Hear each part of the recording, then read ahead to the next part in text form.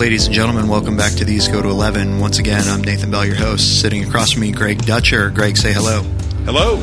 All right, looks like we solved our echo problem. Yeah, round 2 is going much better. That's right. So, Greg, it's been a couple weeks since you and I have actually been together doing this. You were suffering for Jesus all the way down in which part of our lovely country? It is Sunset Beach, North Carolina, which is sort of like saying why we don't tell people from out of state we're from Bel Air, Maryland, or Harford County, Maryland, or Baltimore County. We say Baltimore to locate it. Right. So I say Myrtle Beach. It's the Sunset Beach is the most southern beach in North Carolina. I've been going there since I was a baby, and now it's really cool to take Lisa and the kids there and sort of continue the tradition that my parents and my mother's parents started. Right. Yeah, cool. My grandfather, true story, I think in 1965, drove up and down the coast between Pennsylvania, all the way through Maryland, Virginia, North Carolina, South Carolina, to look for a quaint beach town that he could start a tradition with. Oh, wow. And he found Sunset Beach. I think it was incorporated in 1963. Oh, nice. So it's brand new. So, cool place to go. Yeah. We had a great time and saw no sharks. Yeah, that's good. I was going to say, because actually people might be becoming more familiar with it, because wasn't that one of the concentration of sharks? It was. In fact, if you watch Shark Week on Discovery Channel or Nat Geo, whichever channel that's on, there's a huge great white shark named Pearl that they tagged last year that swims up and down the coast pretty much from Maine to Florida, back and forth. And I think she was one of the pregnant great whites, and they actually tagged her so they could see where she pings, and she pinged, kid you not, 400 feet off of the Sunset Beach Pier. Right. So that was on my mind when I was out ankle deep in the waters of the Carolina coast. But it was a great trip, man. Good. Well, welcome back. We're excited. And, as always, you and I could sit here and talk forever, but we do have a great guest with us today, Joe Thorn, joining us. Joe, say hi to everyone out there. What's up, everybody? Now, Joe, we want to give you just some time here to go ahead and talk about your friends and family, just some of the things that you do where you are. And actually, to be honest with you, it's escaping me where you are right now. So, St. Charles, Illinois, am I right there, Joe? That's right. We're 30 miles west of Chicago. All right. So, yeah, go ahead and tell us a little bit about yourself. Well, listen, first of all, how about you put that bed of music down from the opening so I have some cool beats? No, I was raised here in the western suburbs of Chicago, and non-Christian home, but good parents. They loved me, were encouraging, and but they could not answer the big questions that I had, even from a young age. Why are we here? Why do people die? What's the point? And as I began to look for those kinds of answers, I found my way into the occult and some pretty ignorant things, and didn't wind up ever really hearing the gospel or stepping foot into a church until I was 17. And for a year, God brought conviction and even despair for my soul upon me. And after I graduated from high school, I was converted while reading the Gospel of Matthew in my bedroom. Wow. And ever since then, there has just been a growing burden to know Christ, to know the living God of the universe, and to make Him known and to make disciples. So went to Moody Bible Institute in Chicago, and it was there that I met my best friend, Jen, and we were married right after we graduated. Went to Southern Seminary in Louisville, Kentucky. Made some great friends down there, and then came back up to where I grew up and planted a church. So wow. that's the short story. We've got 4 kids: Catherine, who is 14, Elias, who is 11, and Madeline, who is 7, and Killian, who is 5. Nice. Wow. And Joe, in that vein, we were talking about this right before we went on air, but your voice is intact, even though you just took your oldest daughter to the Taylor Swift concert this weekend. And well, yeah, impressive. man. I mean, well, you have to attribute that to just the kind providence of God, because when you're shaking it off with 55,000 teenage girls, and you're screaming your heart out for Tay-Tay. The only reason that I'm able to have this conversation is because of God's kindness and mercy. Yes. I was going to say, Joe, would Joe Thorn ever find his way to a Taylor Swift concert without a teenage daughter? That's the question. No. Yeah. You'll find me at death metal concerts, yes, but not so much at pop music. Joe, I'm That's gonna put myself out there and just tell you, and take the great risk of losing any respect you may have had. Not that you had any for me to begin with, but my daughter sort of got me, into Taylor Swift. And I find her music incredibly enjoyable and catchy, and I have just learned to say I'm unashamed to say that. No, yeah, I like all kinds of music, and I like Taylor. I don't like her country flavored junk, but other than that, I know I like her pop music quite a bit. I think she's really talented. Yeah, I do too. And her country days seem behind her to me, aren't they? Maybe she did some, but I mean she's first couple of albums. Yeah, I mean her first song I think was Tim McGraw was her first hit, and then it had the twangy. Right. Sort of slow roll, and then as she's evolved, she's definitely a pop diva, and writes some good stuff, and great performer, isn't she? That's what I've been told. Yeah, I mean it's no Iron Maiden concert, but it is quite the spectacle. It was very good, and she's got pipes. I mean she can sing and go live, and that's the mark of a good artist. Well, and for those listening in, Joe, that have never seen you or a picture of you, just Google Joe Thorn. You will see this manly, strong, bearded dude, and I want you to check him out and then picture him at a Tay-Tay concert. Listen, I got the tattoos and everything. You got to realize those pictures that make me look tough are always shot from like down below. I'm 5 foot nothing. I'm a tiny little guy. So the pictures are deceiving. I go to conferences and they go, "Oh man, I thought you were taller." Wow. Wow. That's what you get. You're getting a little dwarf. Yeah. That's good. Well, I always say I look thinner in pictures, and that's scary since I don't look very thin in pictures. That's what my camera adds 30, 40 pounds. That's what I say, because we've got a big TV, Joe, in our church, which is sort of above me when I preach, and it's a 90-inch sharp TV screen in high def, and I always remind our church that, remember, the camera adds 80 pounds. I've been told, right. So I kind of roll with that. So we actually do want to move into why we have Joe here, because Joe, you have such a great knowledge of so many different subjects, actually. But first of all, we wanted to mention you've written 2 books. The first one we're going to get to in just a moment. The second one you wrote was Experiencing the Trinity.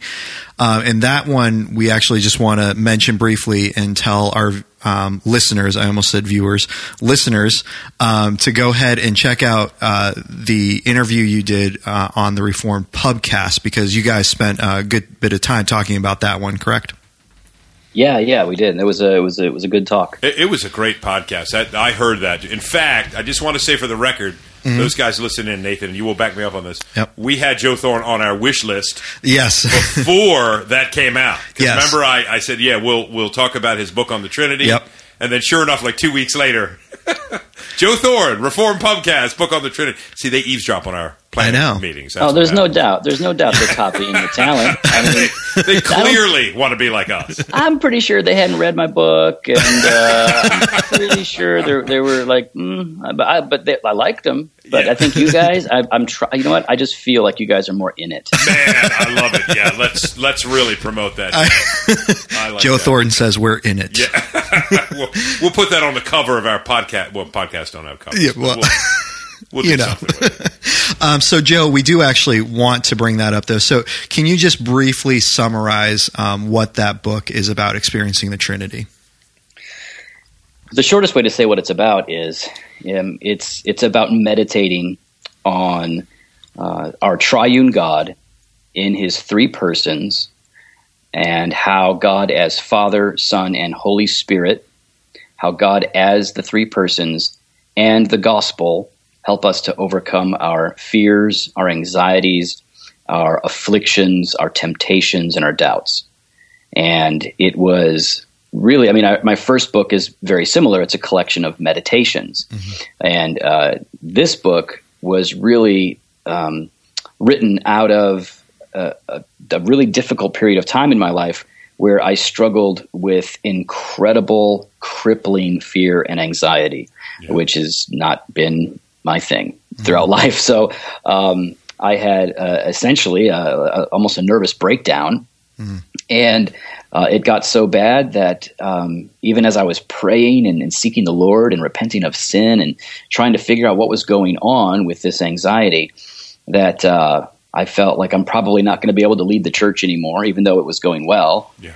And I thought, maybe I need to resign. It was getting pretty dark. And through a number of things, I was led really by the Lord out of that time of darkness through, like I said, a bunch of things. I think we'll wind up talking about that. And so this book is primarily made up of journal entries that I've edited and expanded, of course, but of journal entries where I was preaching to myself about who God is and what he has to say to me as Father, Son, and Holy Spirit. Yeah. Yeah. And Joe, I mean, we're not just buttering you up. That's an excellent book. I read it last month. It's Crossway is your publisher for that one, I think? Yes. Yeah. Excellent. And, and the book was really good, Joe. So thank you just for writing it as a gift to the church. And I think books that come out of dark periods, I almost feel guilty reading because the reader's getting such benefit. And there's so many books like that. I read a book by, I think it was John Feinberg years ago, who taught at Trinity Divinity School called Deceived by God. And it was sort of his personal wrestling with his wife who was dying, who I believe has passed on since. Obviously, C.S. Lewis, A Grief Observed, is one such book. And it really... I almost feel guilty because I can tell sometimes, wow, this is written out of a dark place and such sweet wine comes to the reader, but it's such a bitter cost to the author, which is often the way God works, of course. But I just wanted to thank you for that book. And I did want to say now, brief plug, what we're going to do tonight. Usually when we have a published author on, we give away some of their books. The way we'll do it tonight, we'll just put it in here now. We are going to say if anybody wants to write a iTunes review for the These Go to 11 podcast, we've mentioned that in the past. We're not trying to get glory, so to speak, but it does put the podcast in a more accessible place as those stars rise. They don't even have to be good reviews. You can tell us we're the worst podcast you've ever listened to. And believe it or not, we'll help you by giving you a book. It's going to be an ebook, and we will send you either Joe's most recent book that we're talking about on the Trinity, or his previous book, Note to Self, which we're going to talk about in more detail tonight. So write us a iTunes review, email us, or go to our Facebook page, say, hey, dudes, wrote a review. Here's my name. It's coming out. It normally takes 24 hours to post, and we'll send that to you. So anyway, Joe, thank you for writing that book. Oh, my pleasure. So, Joe, again, like Greg just said, we want to talk about your first book that you wrote, Note to Self, which essentially is just quick little devotional pieces almost, right? It's, just these little 1-2 page devotionals set up that you could read 50 of them, correct? I think there's 48 in Note to Self. But yeah, both Experiencing the Trinity and Note to Self are essentially the same format, daily readings and arranged around particular passages of Scripture. And what was your thought process in writing Note to Self? Why write that book? Well, to be honest, I'm not. I didn't have any thought that I would approach a publisher about writing a book. I'm just not. I just don't think of doing that sort of a thing. So I was a blogger, and I still blog somewhat. And Justin Taylor at Crossway liked a couple of blog posts that I did called Note to Self, where I just addressed myself with Scripture. And he said, did you ever think about writing a book about this? And I said, well, I've always liked writing. And so we started talking about the idea. And he said, well, come up with an idea and then talk to me about it. So I began to think back about this issue of preaching to ourselves, and that became, especially at the time, a very popular idea. Preach the gospel to yourself, we would hear. And so what I wanted to do was I wanted to write a book that would help people understand what it actually means to preach to yourself, and not just preaching gospel, but also preaching law. Mm-hmm. We preach law and gospel, and both serve a great purpose. And so in the introduction, I explain why we need to preach to ourselves and what it is. And then I give 48 examples of how to do that with Scripture. And so it can be read as a devotional for yourself, which I hope that's encouraging to people. But what I really wanted to achieve was to help people see that preaching to yourself doesn't have to be like, painful, in-depth Bible study, but it's meditation on the Word of God applied directly to our hearts and our lives and all of our issues in ways that lead us closer to our confidence in Jesus. Yeah, Joe, that's why I think that book was what we really wanted to talk about tonight. I have definitely been on the preach the gospel to yourself, for lack of a better word, bandwagon. Mm-hmm. Nathan, you've probably heard me say that a lot through the years here. Yep. And I think I first encountered that phrase, Joe. I don't know when you did. I'm pretty sure it was Bridges' book, The Discipline of Grace, where, again, those first 2 or 3 chapters are really, to me, worth the whole book. Not that he doesn't share some great things after that. But he's the first one I ever read that really used that particular phrase, that, the gospel is not just for unbelievers, but is for believers. Paul told the church at Rome in chapter 15 that he longed to come see them so he could preach the gospel to them, not advanced Christian discipleship, not, 3 tips and a prayer and that sort of thing, but really just continue to unfold the glories and the marvelous implications of the gospel. So that resonated with me, as I think it does a lot of preachers. But I will admit that this is where I tend to fail. My wife always points this out. Like maybe a lot of pastors, I'm not great on application. I tend to underemphasize application, maybe to a fault. I'm always afraid of being legalistic. That if I give an application, it might be my application, but not yours or yours, Nathan. Mm-hmm. And so if somebody were to say to me, yeah, great, I'm with what does preaching the gospel to yourself actually look like? I really want to do that. I would admit I would struggle. And I remember this book came out, 7 or 8 years ago, maybe, I'm guessing? 2011. Okay, so 4 years ago, yeah. Right. Time is just elapsed for me. But that book, I remember when I saw it, advertised on Gospel Coalition or 829, wherever I first saw it, ordered it right away because I could tell just from the little blurb you were going to do that. And I've got your table of contents here. I read this probably in 2011, but you do part 1, the gospel and God. I'll just name a couple of the chapters. Some are just very simple. Give thanks, rejoice, fear, be humble in your theology. Part 2, gospel and others. Stop judging, stop pretending, love your wife, love your husband, forgive. Part 3, the gospel and you. Hate well, which is interesting. Die to sin, you are proud, stop complaining. And I just have to say, they were so helpful. And anybody that is listening in, if you don't have this book, grab it. I'm convinced it will help you cultivate in a very practical way what preaching the gospel to yourself actually means, not just in a kind of generic, inspirational Sunday morning preacher sense, which is what I'm good at. Preach the gospel to yourself. What does that mean? I don't know.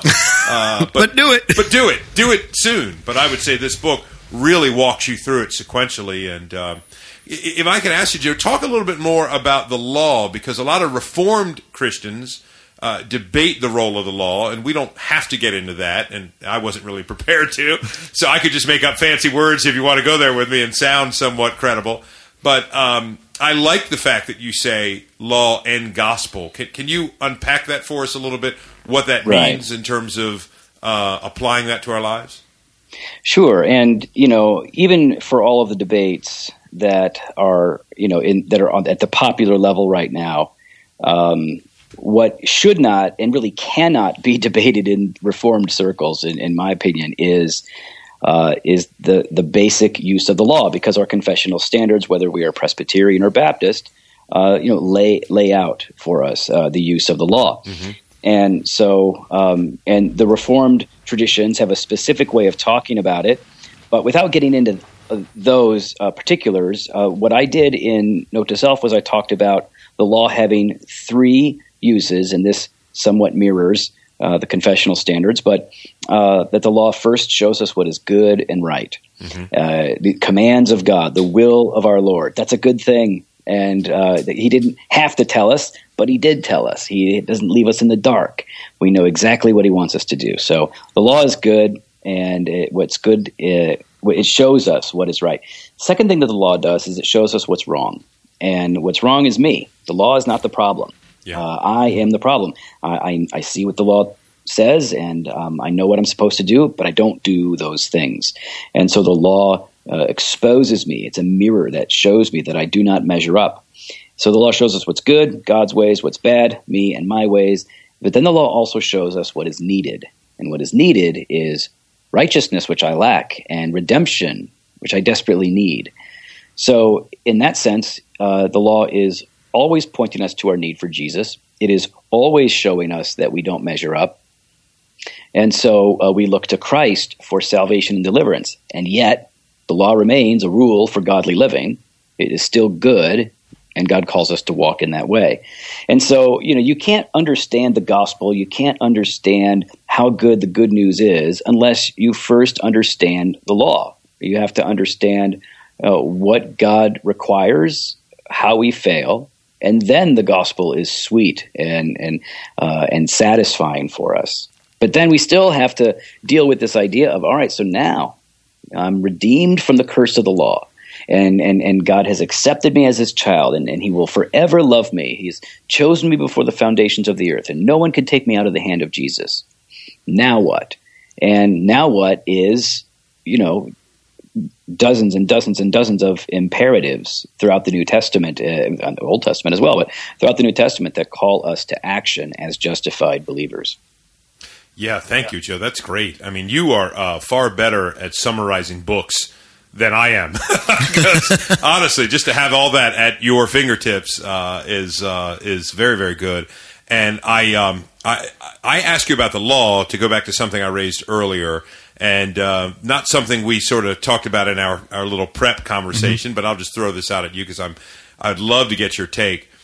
Help me just as a fellow pastor, preacher, communicator of God's truth. I'm preaching on 1 Peter right now in our church. We just got into chapter 4. Cool. And, what a great book. Obviously, so much on suffering and, God's purpose in our trials, and that's what I'm talking about this week. And there's a good deal about holy living and living not for ourselves, but living for Christ.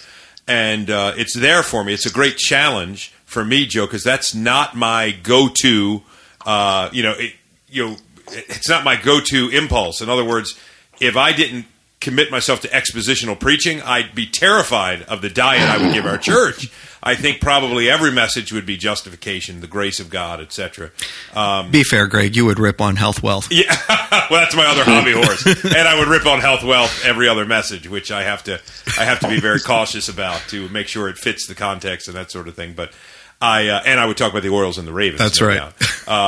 But this is forcing me in a very good way, first for myself in my own day-to-day living before God, but obviously to serve my church, and as you do each week in, week out. How do you deal with preaching holy living, which the Bible does certainly call us to, without getting so specific that you become inadvertently legalistic? If you have any thoughts on that. Well, sure. It's not legalistic, meaning it's not extra biblical rules placed upon people, nor is it calling people to obey in order to be accepted. Right. By calling people to obey the word of the Lord. That's not legalism. And so I think we need to be specific in our application, or what I like to refer to as implications of the text, because I'm not good at application, but I feel like I'm better at implications. Interesting. So I like, well, here are some things that this should mean in your life now. Mm-hmm. And so where the scripture is silent, I think it's important for us to be very cautious and generally silent ourselves, generally.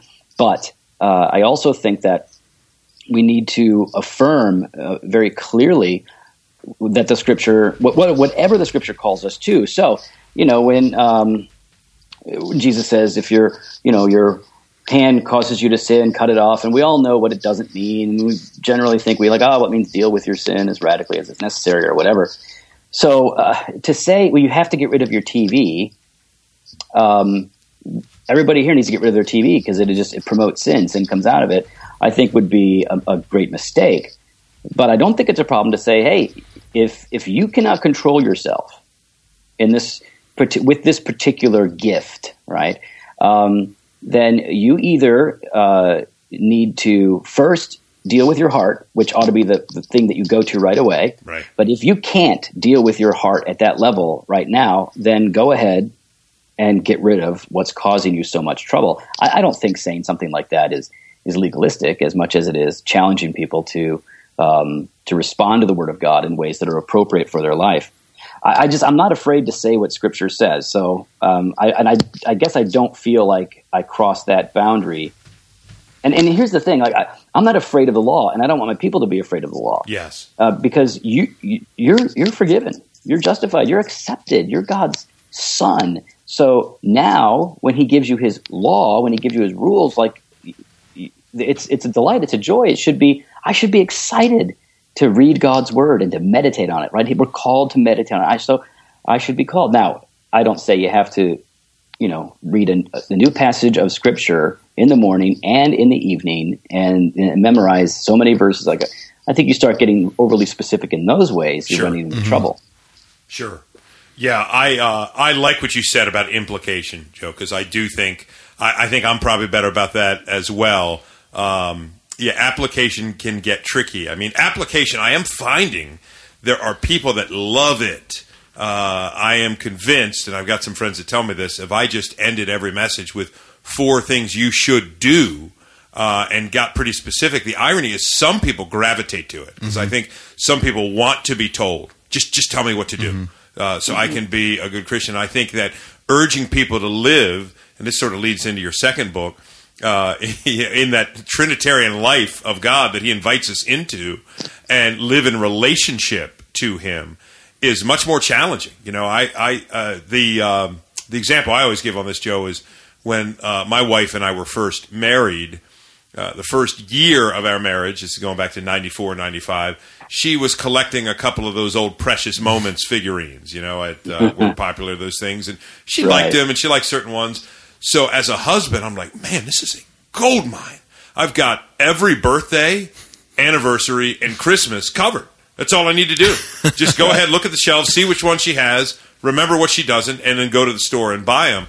And probably the third year into it, she came to me. It was Christmas, I think, at some point. Said, Greg, I love you. I really don't want any more Precious Moments figurines. And in my mind, I know it sounds crazy, that was me living by a nice, comfortable law. I didn't have to actually know my wife and know what she was interested in. I just had a checklist that I could do. And I think many people are attracted to that. It's simpler. I think that God, if we can just know the things that I should do every week, it keeps my focus a little more concentrated. I don't have to be distracted with actually living in a relationship with Him, where different situations come up and I'm led by the Spirit and I'm talking to other Christians and things are gray and nuanced. So I like the way you said, the TV example. We've used that one as well. Hey, maybe you do need to give it up. Maybe you don't. Maybe you are a guy that can't drink because of your past and history. But, hey, maybe you are a guy that can. But wherever you find yourself, walk through this, pray about this. So can I ask you, Joe, what kind of feedback have you gotten from your first book? Did you get emails and letters, people telling you it was very helpful, it was very challenging, they wanted more? Just curious. The response to both books has been pretty much the same. Very kind and very encouraging notes. I was surprised, to be honest with you, how many women read and enjoyed Note to Self. Wow.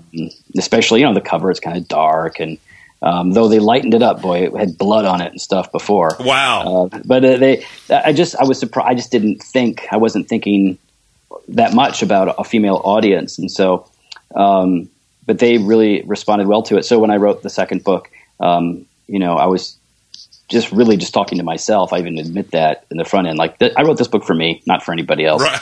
if it's good for you too, then praise God. Yep. And the response has been the same. So people have been very, very kind and very. I don't get. Yeah, it's a devotional, for crying out loud. Like, who's going to get mad at me? Right. That's right. Yeah, you're not taking on a controversial topic per se that you already know half of your audience is going to be predisposed to dislike.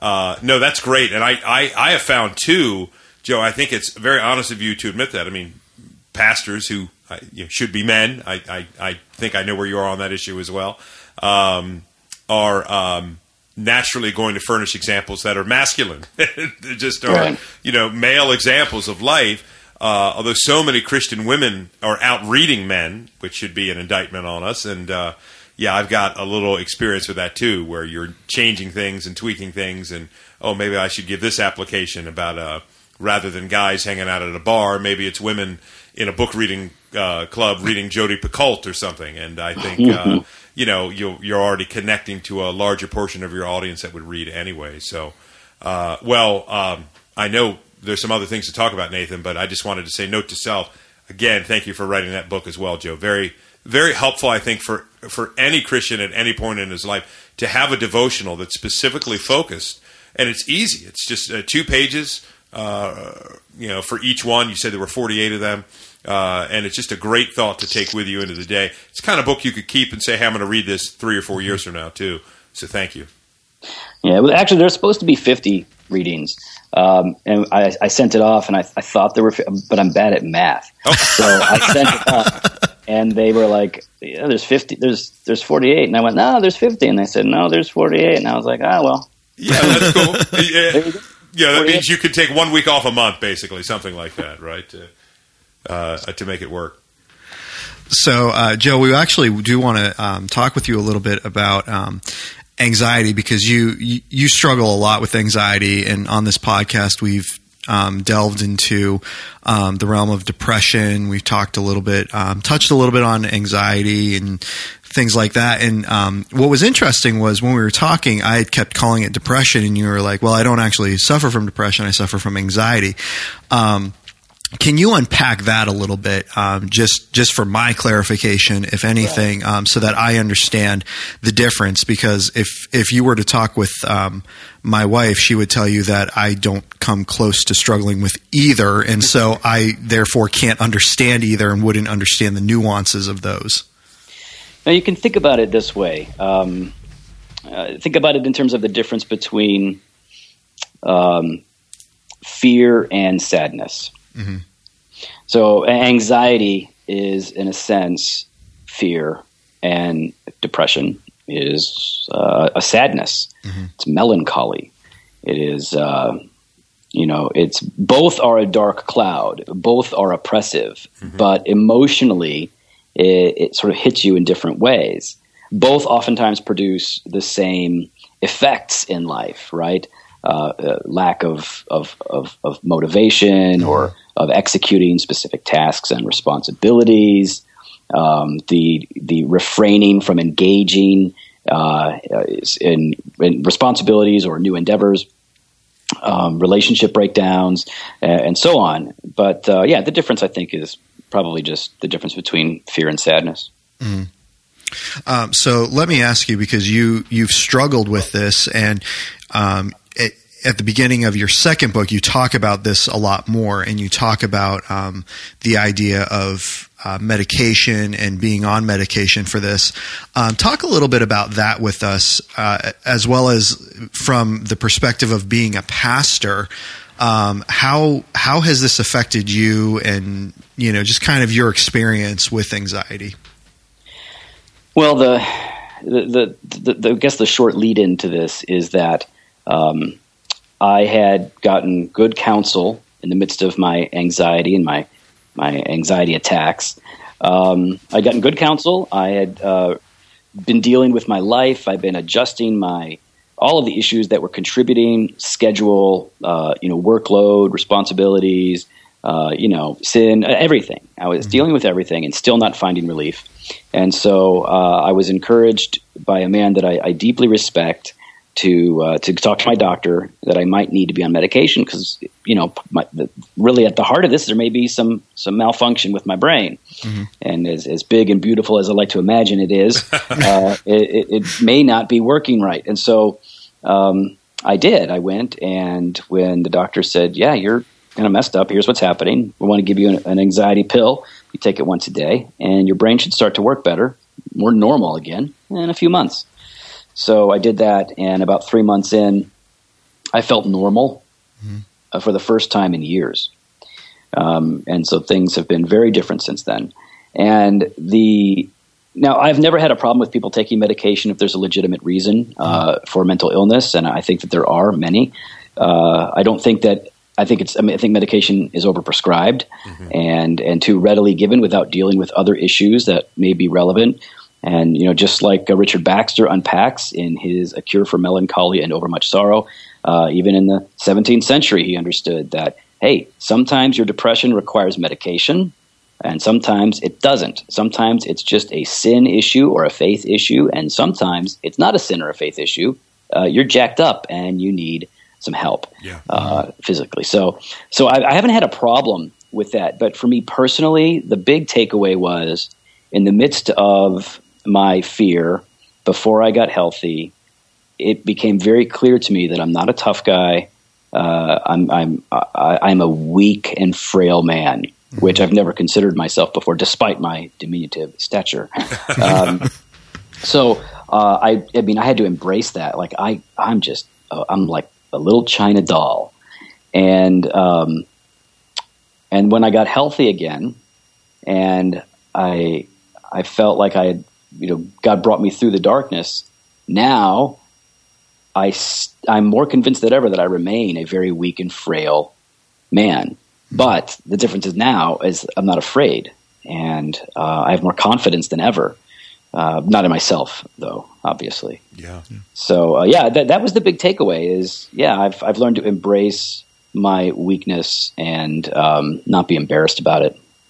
And Joe, I know very few pastors who, let me phrase it like this. I know many pastors who have struggled with anxiety and or depression. I'm one of them. I know very few that admit it outside of maybe the most intimate circle of trusted friends. And I have to tell you, I was so encouraged by your just open, honest forthrightness in your preface to Experiencing the Trinity, sharing that, even to the point that you said, hey, I need to take medication. And the balance you brought to it, brother, is great, because you definitely made it very clear that, hey, the first thing you do when you're experiencing some anxiety or depression isn't run to a doctor and have him pull out his prescription pad. That may be something you need to do, but whether you do that or don't do that, you're still going to need the help of trusted godly friends, your church, your family, people that you can open up to and talk to. I think that's the first time that's happened. Hey, that was my father calling. So I'm dissing my father for Joe Thorne. But I have to say, Joe, to mention that so blatantly as you did was a tremendous encouragement, because I think you did it, again, in the right way. And I think that a lot of people would probably say, hey, can a pastor? Because I had this thing years ago, Joe, where I heard somebody at a conference. It was a Christian counseling conference. It was not from the front, but it was a side conversation in the hallway. Never forget it. I was walking by, and this one young guy, I don't know if he was a pastor-to-be or a seminarian, but a pretty young dude, and just said, well, I mean, a pastor could never be on medication. You would have to resign. And I remember that sort of got into my brain at that point, and thought, why would somebody think that? And I'm curious, Joe, why do you think that might be a lingering impression in some people's mind? Well, I think in general, it's I'll say a couple things. I think some people are aware of the abuses of prescription drugs, and so they're swinging the pendulum the other way. So I understand it's abused, and they just think like, oh, it's being overprescribed, and they kind of overreact to it. But in general, most people just don't know what they're talking about when it comes to mental health. They haven't, who takes the time to read books on mental health to understand the problems? You know who does? People who have like messed up brains. That's who does. People who actually have mental health issues. Those are the only people that are typically reading the books and trying to understand. And so they are oftentimes more equipped to understand the nuances of the issues than, say, armchair quarterback, seminarian, theologians who want to speak into the issue, but have, really spent the bulk of their time reading, Berkhoff, which is great, but not really reading counseling material and scientific material on mental health issues. So I think they just don't know. I think people don't know.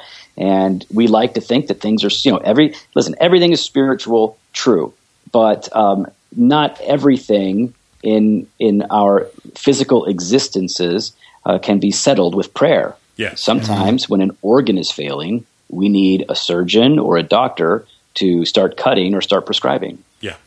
Yeah. And the brain is another organ that impacts how we feel, how we think. Mm-hmm.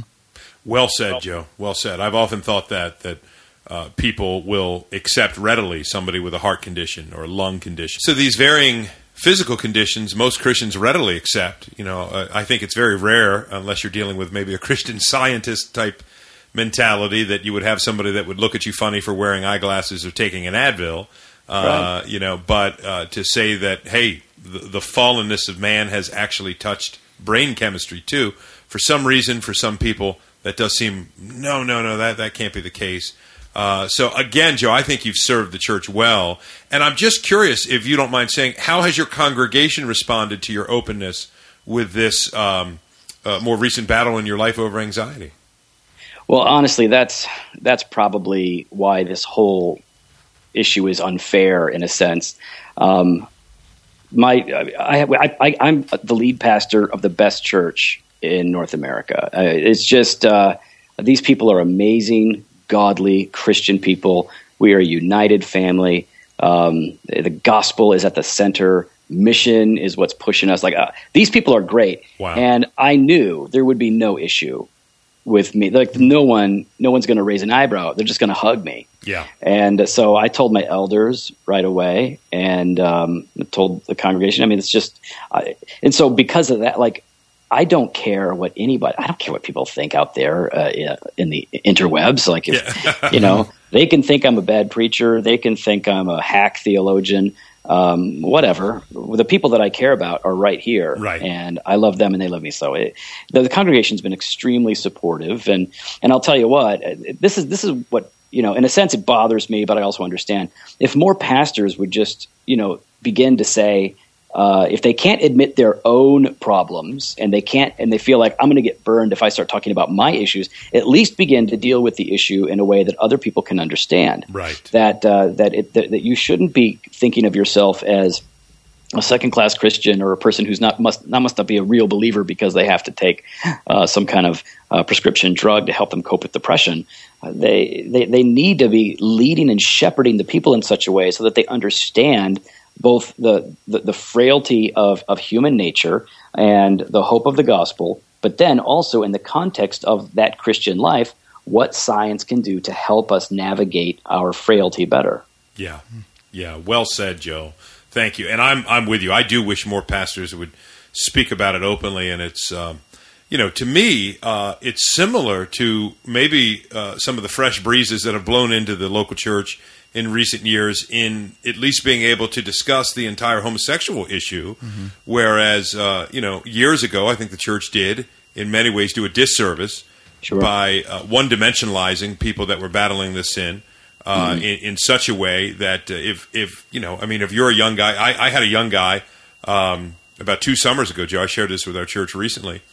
Great young kid, early 20s, good-looking, athletic kid, super bright, broke off his engagement to a wonderful girl because he finally just said, I've been struggling with same-sex attraction most of my life. And we met, we talked about it, and I asked this guy, who I'll call John, said, John, can I ask, did you ever talk about this with anybody in your church? And he said, Pastor Greg, the last place I would ever consider sharing this was my church. It just broke my heart. Because I thought, wow, for whatever reason, this kid, real or perceived, senses this stigma, so that this is an untalkable issue in our church, can never be brought to light. And there's other issues too. I mean, the Christian battling depression, maybe needing to take medication, or is taking medication, or taking 2 medications or 3. I can't share that. I've actually had people say, if it was only 1, I could say it, but I'm on 2. So somehow, you have tested the patience of God by needing to be on 2. And it's the whole thing is heartbreaking, because the church is supposed to be really the only safe place in the world. It's the only, because we're all admitted as sinners, and we're all justified by grace. Yeah. We're the same. And so, like, in your relationships and in your community groups, we're really big on that here. That's where openness and vulnerability really needs to be taking place, where we are dealing with our garbage and our temptations. And again, by the grace of God, we have a very open. I have people they'll just come up and they'll start confessing. They'll just talk about what they're struggling with. And we had a guy, come in one time and say, he sat down with one of the pastors and he's like, all right, so here we go. Pornography, prescription pills, and alcohol and weed, and I'm out of control. And he knew he's not going to get the hammer dropping down on his skull. Yeah. Instead, the pastor's going to say, like, all right, I love you. Let's walk you through this, and I'm going to walk you through this in repentance. And so even when we've had church discipline cases, the people that have gone through it, they would all say church discipline is awesome. Wow. And it was really formative. So the church is supposed to be this super safe place, but either if it is relatively safe, but people aren't taking the steps to actually kind of confess, it can be confusing. But I tend to think if it really is a safe place, then somebody's going to start leading the charge and making people feel awkward and say, here's what I'm struggling with right now. Yeah. And I think, Joe, for you as a lead pastor in the church to have such a handle on that, just an encouragement to me too, because I think it does have to be demonstrated. I think it has to be modeled. And I talk often how it drives me nuts when pastors confess very safe sins, sometimes, and I struggle too. Sometimes I feel like I don't spend enough time in prayer. And I say, wow, what a devastating revelation. The Apostle Paul would have said that. Right. That's one of those things that we find, or sometimes I don't think I love the Lord as much as I should. No, now agreed. There are fine lines. I don't think it's wise, right. And I think you would say that, Joe, to share every single struggle you have every day. Sure. Coming in this morning, I had this particular dark, lustful thought about this particular person. And, and there she is. Yeah, there she is. She's row 3, right there. And, obviously, there is discretion, and it's context appropriate. Exactly. I can share some things and use certain language when it's just me and a couple of guys. I'm going to use different language and have different conversations with my wife versus a class of mixed company versus Sunday morning. This past Sunday morning, I was confessing because it was relevant how we got onto this idea that is sin. As much as we hate it, we only hate it when we're not loving it, right? And it feels good, and people know, because my sins are pretty obvious. But I was just saying how I like to talk, and when somebody is being a fool, out somewhere, and like the nurse is being a pill to me or to my family, I like to talk to her about that, right? And I like to put the pressure on her, and just today, one of our sweet senior saints came up to me, and she said, "You are more my son than my son in terms of like who you are as a sinner." She goes, "You are just like me." Oh. And people find that. That people are very encouraged when they realize, oh, that's not a celebrity, right? That's not a superstar. That's just a sinner that God has called to lead, yeah. and who's been saved. Yeah, amen, Joe. Joe, thank you so much. It's been so great having you on. We are actually winding down on our time here. It seems that went fast. Yeah, I know, Greg. You're giving me this look like, what? Really? Wow. But we do just again, thank you so much, and we do want to be able to once again just tell our listeners out there we want to get one of Joe's books in your hands. The first 3 people to give us a review on iTunes. Again, we cannot emphasize enough, this is not for, like Greg said, our fame and celebrityism.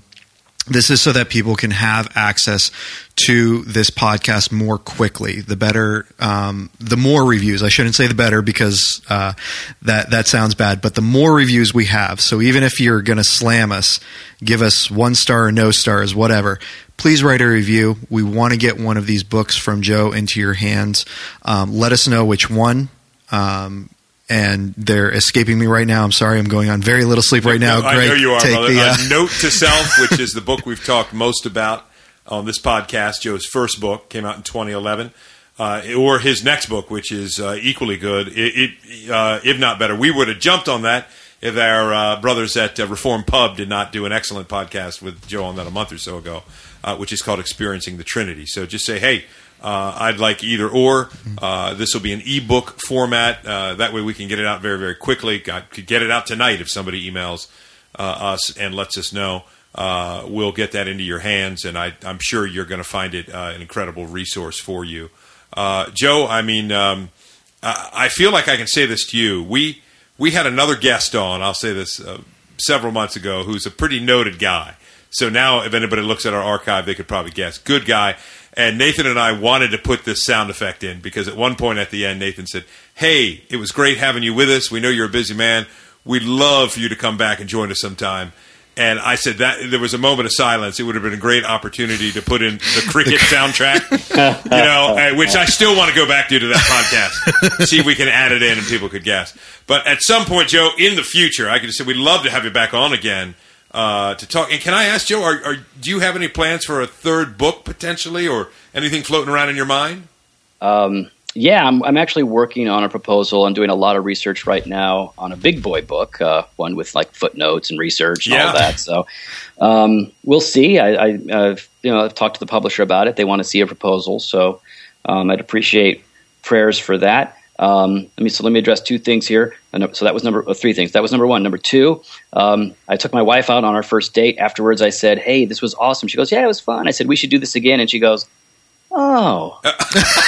So, in response to coming back on your podcast,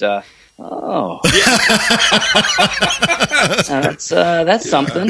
Yeah. No, man, I like to hang out and talk. It's all I've ever done. I hang out with people and I talk. So if you guys ever want me to come on, I'm game to do it. I would absolutely love it. And number 3, not you guys, the listeners, don't be fools. Rate the thing, rate the podcast, and give it all the stars. Yeah, that's just dumb. Like if you're listening to it and you're hating it, then quit it because you're probably sinning. So if you're listening to it, you like it, go and rate it. Don't worry about the book. Yeah. Go and give it all the stars because good Christian podcasts are rare. Yeah, there's a lot of terrible podcasts out there. So this is a good one. And you should get out there and make it happen. Support these guys. This is a good podcast. I like it a lot. Man, thank you, Joe. That was very, very kind. And just to tell people, we didn't ask Joe to do it.